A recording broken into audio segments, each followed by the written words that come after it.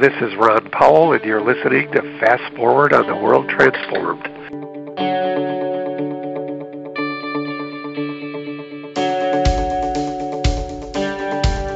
This program presents ongoing conversations with thought leaders who are shaping our future through new ideas and new technologies. In this edition of Fast Forward, Dave Schrader talks with us about the unexpected relationship between business analytics and sports analytics. What does the world of sports have to teach us about doing business in the age of digitization and data-driven business models? Let's explore. The future begins right now.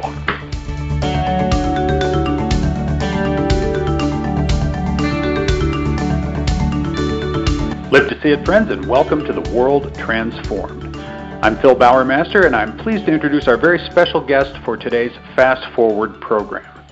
With a PhD in computer science from Purdue, Dave Schrader, known to many as Dr. Dave, has managed engineering and marketing functions at 3 high-tech companies within the analytics and database field, most recently at Teradata. He serves on the board of directors for the Teradata University Network, also known as TUN, which is a free resource with 5,000 faculty and 12,000 student participants. Dave is best known for his role as an advocate for sports analytics. Last year alone, he gave 59 talks on the subject at 32 different universities, reaching more than 2,200 students. He's currently launching a series of MoneyBall-inspired campus projects in which students apply their math, stats, and computer science skills to real projects, often from their own school's athletic departments. Dave, welcome to the show. Thank you. Well, we're really pleased to have you with us today. Let's start out maybe with some background, how you got into all this. How does an analytics guru from the business world become an expert in sports analytics? Well, when I was working at Teradata, I often would help out the Teradata University Network TUN outreach effort by giving talks at universities wherever I was traveling. So when I retired in 2014, they asked me if I would continue to do that. At the time, I was giving a lot of big data talks, which of course were very popular with faculty and university people. And then I decided to branch out and learn a new area of sports analytics. At one of the board meetings, I brought up the idea of doing that, and we actually voted, and 12 out of 12 faculty said, oh yeah, if you do that, we would love to hear about that too. So one of the faculty members on the board from the University of Virginia highly recommended that I attend the MIT Sloan School Sports Analytics Conference, which I had no idea it was 3,000 people in Boston every February or early March. And I ended up attending the 2015, 16, 17, and 18 conferences where I met a lot of interesting people. Typically, there are a lot of panels, so it might include a pro player, a pro coach, an ESPN talking head, and maybe an expert blogger, stats person on that area. I also read a lot of research papers on the internet and also exploited some of my personal connections. We'll talk about that a little bit later to debrief people and come up with ideas. So in the course of the past 4 years, I've been invited to very good schools, a wide variety of big schools, small schools, private schools, public schools. Through that, I often get linked to their athletic department. So I've managed to talk to coaches, trainers at places like Oklahoma State, Auburn, Notre Dame.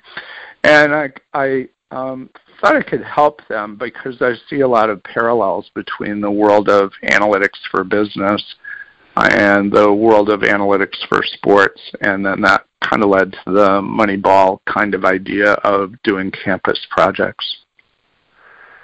Dave, MoneyBall was one of my favorite books by Michael Lewis.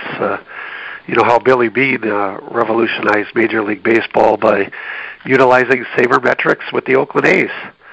You know, it's a book I have recommended to a lot of people in the movie if people aren't interested in reading the book. But let's explore the thinking behind the MoneyBall projects. Why would doing a project in sports analytics be anything other than a recreational exercise for these students? Well, it turns out in the business schools where I originally started giving a lot of my talks, there are many parallels, especially if you take a look at the area of fan management. So every sports organization has the front office business ops people that focus on things like how do we set ticket prices, or how do we encourage people to renew their season tickets, how do we do promotions to get individual game tickets to sell out. So while they call it fan management, it's customer management, CRM 101, and all of those techniques that we know in the business world of how to market to fans, how to price products. Pricing of airline seats has been done for a good 25 years. A lot of the Teradata customers like American and United have done that for a long, long time, and there are a lot of different factors that go into how do you price things. Well, same kind of things, 20 different factors might contribute to what causes people to pay different prices for individual game seats. So the analytical techniques are identical, and so it's not a huge amount of a stretch. Similarly, the phone companies all try to analyze who's going to renew or not renew at the end of your phone contract. Well, that collection of techniques is no different from renewing season tickets. So it's pretty easy to do, but far more exciting for the students. It's interesting. When you come right down to it, even at the collegiate level, sports is a business, isn't it? Oh, absolutely. And every school is trying to, maximize the number of fans that show up, including for the non-revenue sports, although most of the focus would be on the revenue sports since they're trying to cover the cost. You always hear about the big schools like Alabama or Notre Dame, where the amount of money that they bring in exceeds and helps pay for all the non-revenue sports, but a lot of schools are underwater. So it's important that they have good analytical techniques to try to encourage people to come to their games. I'm sure. So can you give us an example of one of the projects that you did? What kind of things did they get into? Yeah, I actually was skiing a while ago, and I used to live in Colorado Springs. One of my friends said, hey, do you want to go over and meet the Mountain West Conference commissioner? So I talked to Dan Butterly for basketball and Jamie Hickson for football. And Jamie wanted to do a project to understand the attendance patterns at the 12 schools in the Mountain West Conference. For people that might not know, that would include everybody from Hawaii, San Diego State, San Jose State, through the western states to University of Wyoming, University of New Mexico, and the Air Force Academy. So it was a very interesting project. We're wrapping it up right now. They gave us 5 years of fan data for every football game for every school and the attendance turnstile data. And we did a first project last fall with 2 groups of 3 Notre Dame students to build regression models to try to pick out the important factors. There are a lot of things that would go into who shows up for games. So for individual game seats, one hypothesis would be that the weather would matter. If it's really hot at University of Nevada, Las Vegas, because it's an August game, did that hurt attendance compared to games later in the year? On the other hand, it might be really cold in Wyoming or Air Force Academy in November. So we are trying to pick out what drives attendance. Weather could be one of many factors. Clearly, whether you're on a roll, momentum, if you won your last 3 games, or if it's a rivalry game, all of those are the kind of factors that we could pick out. Anyway, we did a 4-week project with Notre Dame. That got the commissioners and the athletic directors that they read out the models to very excited. So they wanted to know if this spring we could do another project. I wrote a note to the connections that I had at 3 of their schools, Colorado State, Air Force Academy, and UNLV. Within 1 hour, 2 faculty members from the Air Force Academy called up and said, we'll do the project. And I said, that's great. How many students can you put on it to create fan models for these different schools? And they said, you can have our whole class, 24 cadets. So that's what we're wrapping up right now. Wow. So obviously a lot of enthusiasm for this kind of thing. And I think that's a great example because when you talk about fan analytics, I don't think that's the kind of data people typically think of when they think of sports analytics. That it's actually a much broader area than we tend to realize. So could you step us through maybe some of the different kinds of analysis that's being done? Well, there are actually 5 areas. I don't know that that's the right number, but it's the collection of areas that I kind of put everything into. So we have the fan area, and then an area between the front office, the business people, and in particular the finance people, plus the coaches, would be roster construction. Often when I give talks, I ask if people are doing fantasy football, and that's all about how do you pick out the right sets of players. So you can do predictive models based on a variety of data points on who you want to have on your team, or another variation of that would be when you get to the coaching level, team tactics. So if it's basketball, who are you going to put on the court given who you're up against, especially late in the game? Who do you foul? Things like that. Team tactics can include things like what's the next play going to be if we're talking about football. So you have that as the third area. The fourth area would be health and safety. That's working with the trainers and the coaches on how are you going to keep people safe, everything from concussion, predictive models and analytics to recovery time for injuries. And then league analytics are a big area too. So in addition to every team, for example, in the NBA, the National Basketball Association, you have 35 people at their New York City headquarters that are trying to maximize revenues for the whole league as opposed to individual games. And what's interesting on sports, we usually think of the teams as competing like crazy, and that's true at the tactical level and the coaching level, but it is not a zero-sum game when it comes to the revenue. So they're actually like mini conferences where people share best practices on analytics for driving fans, since it's usually home and away games. Interesting. So if we take that list of 5, why don't we work through those one by one? We already talked a little bit about fan analysis before, but do you have any other examples you'd want to share?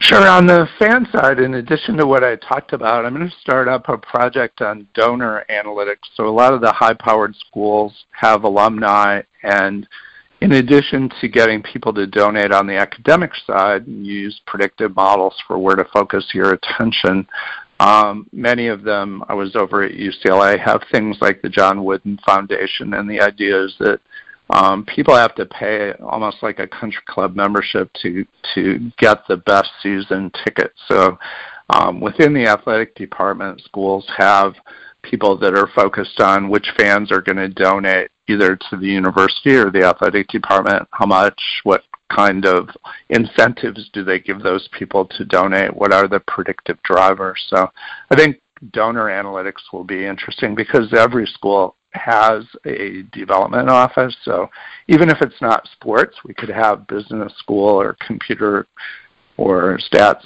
kids working on donor analytics to help out their own development groups. So you mentioned roster construction, Dave. Is that who they're going to draft? Yeah, we just went through the draft recently here for football, but it's a very wide area. So students, of course, are very interested in fantasy sports, and that's a very interesting area. I don't personally get into that, but I can give students papers, and there are a number of students I know at Carnegie Mellon and Stanford that have tried to analyze that problem. And so just giving those students access to some of the data points that I know. The variation that I'm most interested in right now, because I found a really great paper, and then I met with the PhD student doing the work and her 2 faculty advisors, and that's a project to try to figure out which high school athletes you're going to give scholarships to. So her unique approach was to use social media data. After high school kids go to meet with coaches on campus, often they tweet about it. And that tweet data is public sourced information along with the scholarship offer information from a variety of schools to any particular athlete, which you can find on 24/7 Sports. So she built some predictive models to augment the traditional techniques that they use to try to figure out is someone going to accept a scholarship offer, to add the social media data. Things like, did the coach follow that student athlete? Did the student athlete follow the coach? Does he follow other athletes that he met while he was on campus? Does he use the hashtag for that school? And she found that she could predict with about 70% accuracy if a student was going to accept a scholarship. So I think that's a very easy to do project. She said not many schools are doing that kind of thing. It's the kind of thing where I don't think the athletic department staff is going to be able to do it on their own, but if the business school students did a project like that, I think they would perceive it as very high value. You know, it just goes to show there is data everywhere, and there's insights to be gleaned from that data everywhere. It's really amazing, and that kind of takes us to the next one, which is team tactics. Not something I would have off the top of my head thought of as something that there would be a lot of statistical analysis around. To talk about how that works a little bit. Well, this is an area, I would label this area as the one that's in the greatest state of flux, and the reason is traditionally, how do coaches take a look at planning for an upcoming opponent? The answer is video. And we're moving from a world of just doing game cut-ups. If we stick with football, there's two popular systems that are cloud-based are Huddle and Exos. And the idea is after a game, traditionally, the old way would be that the assistant coaches sit there cutting up a game into little snippets, video snippets. Then they start annotating everything, like what down was it, where was the ball located, what was the planned play, what was the outcome, did you give up explosive plays. So we took one small problem there and we got Huddle data, thanks to my nephew who works at the University of Dubuque, introduced me to their defensive coordinator who gave me access to 6 years worth of data. And I wanted students to analyze the data. I didn't have University of Dubuque students, so I asked permission from the coach to give the data to Oklahoma State students who were all part of the Teradata University network, and they had just learned how to do Sankey diagrams. So we applied that technology to predicting what play is coming next, and they built things like cascaded decision tree model. So you drop the context into the model, and then it predicts whether the next play is going to be a run or a pass. It turned out there were 4 levels, or 3 levels to the model with 4 different factors, and that cascaded decision tree model was 75% accurate on predicting whether the next play was going to be a run or a pass. So that's the old way. The new way is to either put sensors on the players, which is what the NFL has been doing the last 2 years, and they kick out about 2 million data points per game. Or you can try to use video analytics technologies, machine learning techniques, to try to map directly from the game film with no human intervention into dots on a Cartesian coordinate plane.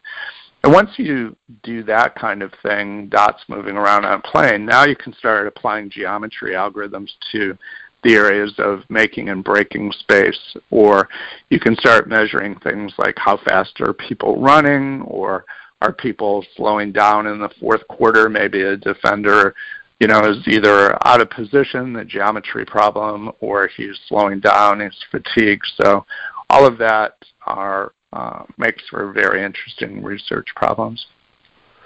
Boy, it almost sounds, putting sensors on players, it almost sounds like we're going to have robots playing pretty soon. What do you think about that?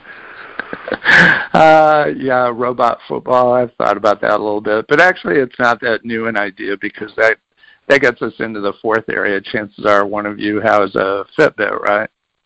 Right. Oh, yeah. So you're measuring steps per day. You're starting to track it. And all of those techniques are the fourth area of health and safety. So everything's getting instrumented. For example, there are app-connected weightlifting machines. So now instead of paper and pen or, all the position players do the same weightlifting routine, you can do segment of one lifting protocols. There are vest technologies like Zephyr or Catapult that will measure your heart rate, your respiration rate, and be able to help automatically connect with trainers so that if you're stressing people enough that will help them be in peak position for the game, but you don't want to overtrain people either, so a lot of data is being kicked out there. One of the most interesting talks I saw a couple years ago was the person from Gatorade that was talking about next generation Gatorade. The way that would work is everybody loses electrolytes at a different rate. So if I were to instrument you guys by putting a patch on you and working you until you sweat, we pull off the patch, read it out, and then that unique combination of electrolytes would cause maybe Ron gets a blue coating and Phil gets yellow coating, and there would be things that look like K-cups, the customized little things that you have for coffee machines. So we would put a blue one in your Gatorade bottle, puncture it, shake it up, Ron, and then it's instrumenting not only your combination, but how often do you drink. So it's a hot August day, we're getting ready for a game, it knows for your height, weight, position, and stress levels how much you should be drinking, and if you're not drinking enough, then it will phone home to the trainer scoreboard on his laptop. So that's what's coming from Gatorade. In general, what we want to do is build a 360-degree view of every athlete, just like traditionally in business we do a 360-degree view of every customer. And then you can tailor practice intensity to your particular needs, including taking into account any injuries that you've had and recovery times. What I see are a lot of analogies here between things like the instrumentation and the failure analytics for things like locomotives or airplanes or jet engines and the aging functions. And we call them Weibull diagrams for things like aircraft engine failure, but you can apply that to aging athletes. And for any particular skill position, any particular sport, there are fairly well-known peak performance graphs which provide useful information on when to start getting concerned about someone getting older and not being able to hit the ball as well. Reaction time starts slowing down.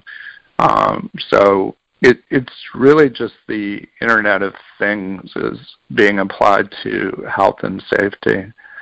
One other example, just to close out this area, would be what's the impact of a factor like sleep? It turns out at Stanford they did some experiments with their basketball team, swimmers, some other sports, and they found that just getting 10 hours of bed rest per day, which I think college kids would love to hear that they're required to be in bed 10 hours a day, without devices, hopefully, except for the instrumentation devices. Anyway, for basketball, it improved both their sprint times and their three-point and free throw percentages by 9%. So that was a very interesting study that certainly gets the attention of coaches and trainers because it's very easy to do. So many variables to keep track of there. That's really amazing. And I just want to clarify on that example you gave earlier. We were tracking how often Ron is drinking Gatorade, right? So exactly.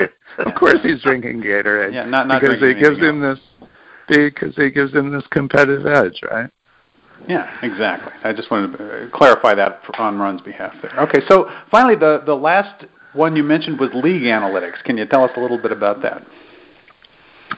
Well, I already mentioned the Mountain West Conference example that we did with Notre Dame and Air Force Academy. Another one actually came through the University of Dubuque. A guy named John McGovern came up to me and introduced himself as a wrestling coach, and I thought, oh my God, I don't know anything about wrestling. Maybe we can do force models or 3D models. My brain was racing, but it turned out the problem that he wanted me to help with, and he was fun to listen to. It was like, can you do math on a problem for me? And the problem was really a tournament layout problem.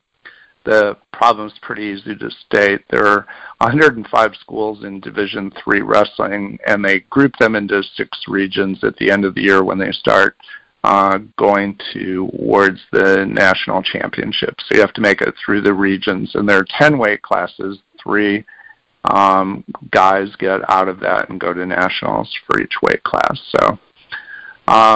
So the goal is to divide the 105 schools roughly into an equal number of schools per region, and then the power of each region should be balanced. So you don't want to put all the really strong schools in one region, but on the other hand, you want to minimize the driving time because they do not have big budgets. So that's the problem. 105 schools divided into 6 regions such that when you sum up the power of the schools in each region, the regions are roughly balanced and the driving time maybe to the center of each region is minimized. Although I could have done the work, I ended up recruiting 5 schools and faculty members and students there to help with the project. So the NCAA does not tell you what their power ratings are, so it turned out there was a former wrestler who's a faculty member teaching stats at the University of Cincinnati who built the power models. And then I pitched the project when I was giving talks and had 4 schools sign up to compete. So we had a little bit of a competition to come up with the best algorithm. Purdue, Notre Dame, Wright State in Dayton, Ohio, and Bentley and Waltham, Massachusetts worked on it. And they came up with 4 different styles of clustering algorithms to come up with a better solution than what they were doing. The best one turned out to be the genetic algorithm from the head of the math department at Bentley University, and we're giving that back to the NCAA. Well, that is so intriguing. I had no idea that analytics applied to sports had so many different areas. Dave, how do you keep the ball rolling? I mean, how are you getting the word out? How are you getting these, these students doing these projects? How do you go about that? Well, it used to be that I was invited on campus to give the big data talks, and then usually I'd give one sports analytics talk. I called it the Entering the Golden Age of Analytics. And those became very popular. In fact, almost every school where I gave that talk, they invited me back. And the second and third years, I started pushing hard for doing what I call a MoneyBall on campus day. So it turns out it's almost a formula. The 3 key meetings are a coaching clinic, usually at 8 in the morning because they're morning people for coaches and trainers. And the idea is to provide value to them by educating them on what the state of the art is, what the pros are doing, and what leading college teams are doing. Sometimes that makes them very nervous. At many schools, I almost scare them into opening up their data sets to other parts of the university. I don't really need to touch the data myself, but students and faculty on their own campus could help them. And I give them a lot of examples with the idea of linking up the athletic department with their own people and creating capstone projects. I was at Bryant University this spring doing that kind of thing, and I ended up spending an extra day coming up with 11 different student capstone projects, including the things like the Twitter analysis for recruiting. That gets coaches usually pretty interesting. So the idea of the coaching clinic is to get the coaches and trainers sufficiently interested that they would be willing to do one of these projects with their own students. The second meeting, usually over lunch, especially if food's provided, gets the faculty members to show up to understand that there are interesting research problems that they could work on and publish and open up the eyes of the faculty to some of these research problems, which often are not a big stretch from what they're already doing. So it may be marketing people who are already doing CRM, customer relationship management, research projects, and now we apply it to fans or we apply it to donors. So getting them up to date is a second part of the formula. And then student talks there are never the problem. At Bryant, I think we had 390 people pack the auditorium for the MoneyBall talk.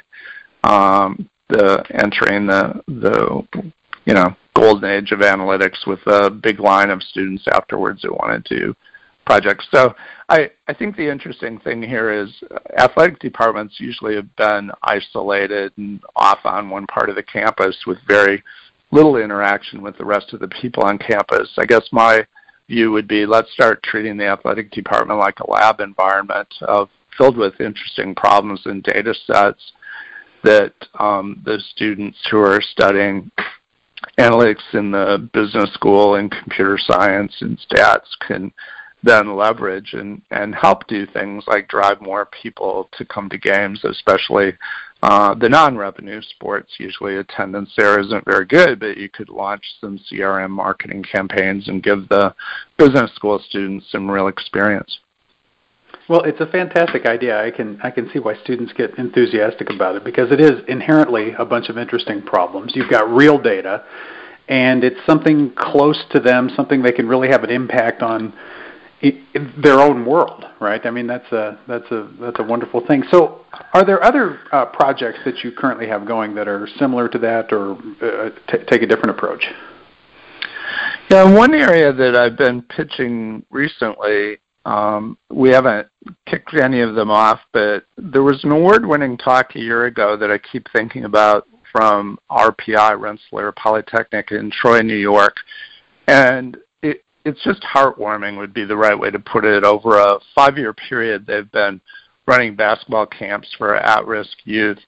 And what they do is pair the students up. So while one student is doing basketball drills and shooting, the other one is standing there annotating shot locations on the court and calculating completion percentages and entering the data into a database and using visualization tools to build charts and graphs. So one kid shoots, the other one does the analytics work, and then they switch, and the other student does the same thing. So what's very interesting is the outcome now that they're 5 years into it is that some of these kids that hadn't thought about going to college are actually going to college, and even more interesting, some of them are becoming math majors. So it's a way to pair up sports and analytics in a very practical way with a wonderful result. Oh, that's really heartwarming, and it really gives back to the community. I mean, what amazing results you're having there. David, it's really been a pleasure talking with you today about sports analytics. Yep, and hopefully, some of your listeners have connections with universities, can point them to the Teradata University Network. If people want me to come on campus, I'm happy to do that. I'm retired, so I have plenty of free time, and I actually have done it worldwide. I did want to mention a couple of years ago I went to Germany and talked to 4 different German universities. Of course, they only are interested in one sport, right? Fußball. Soccer, I guess. Yeah. Fußball.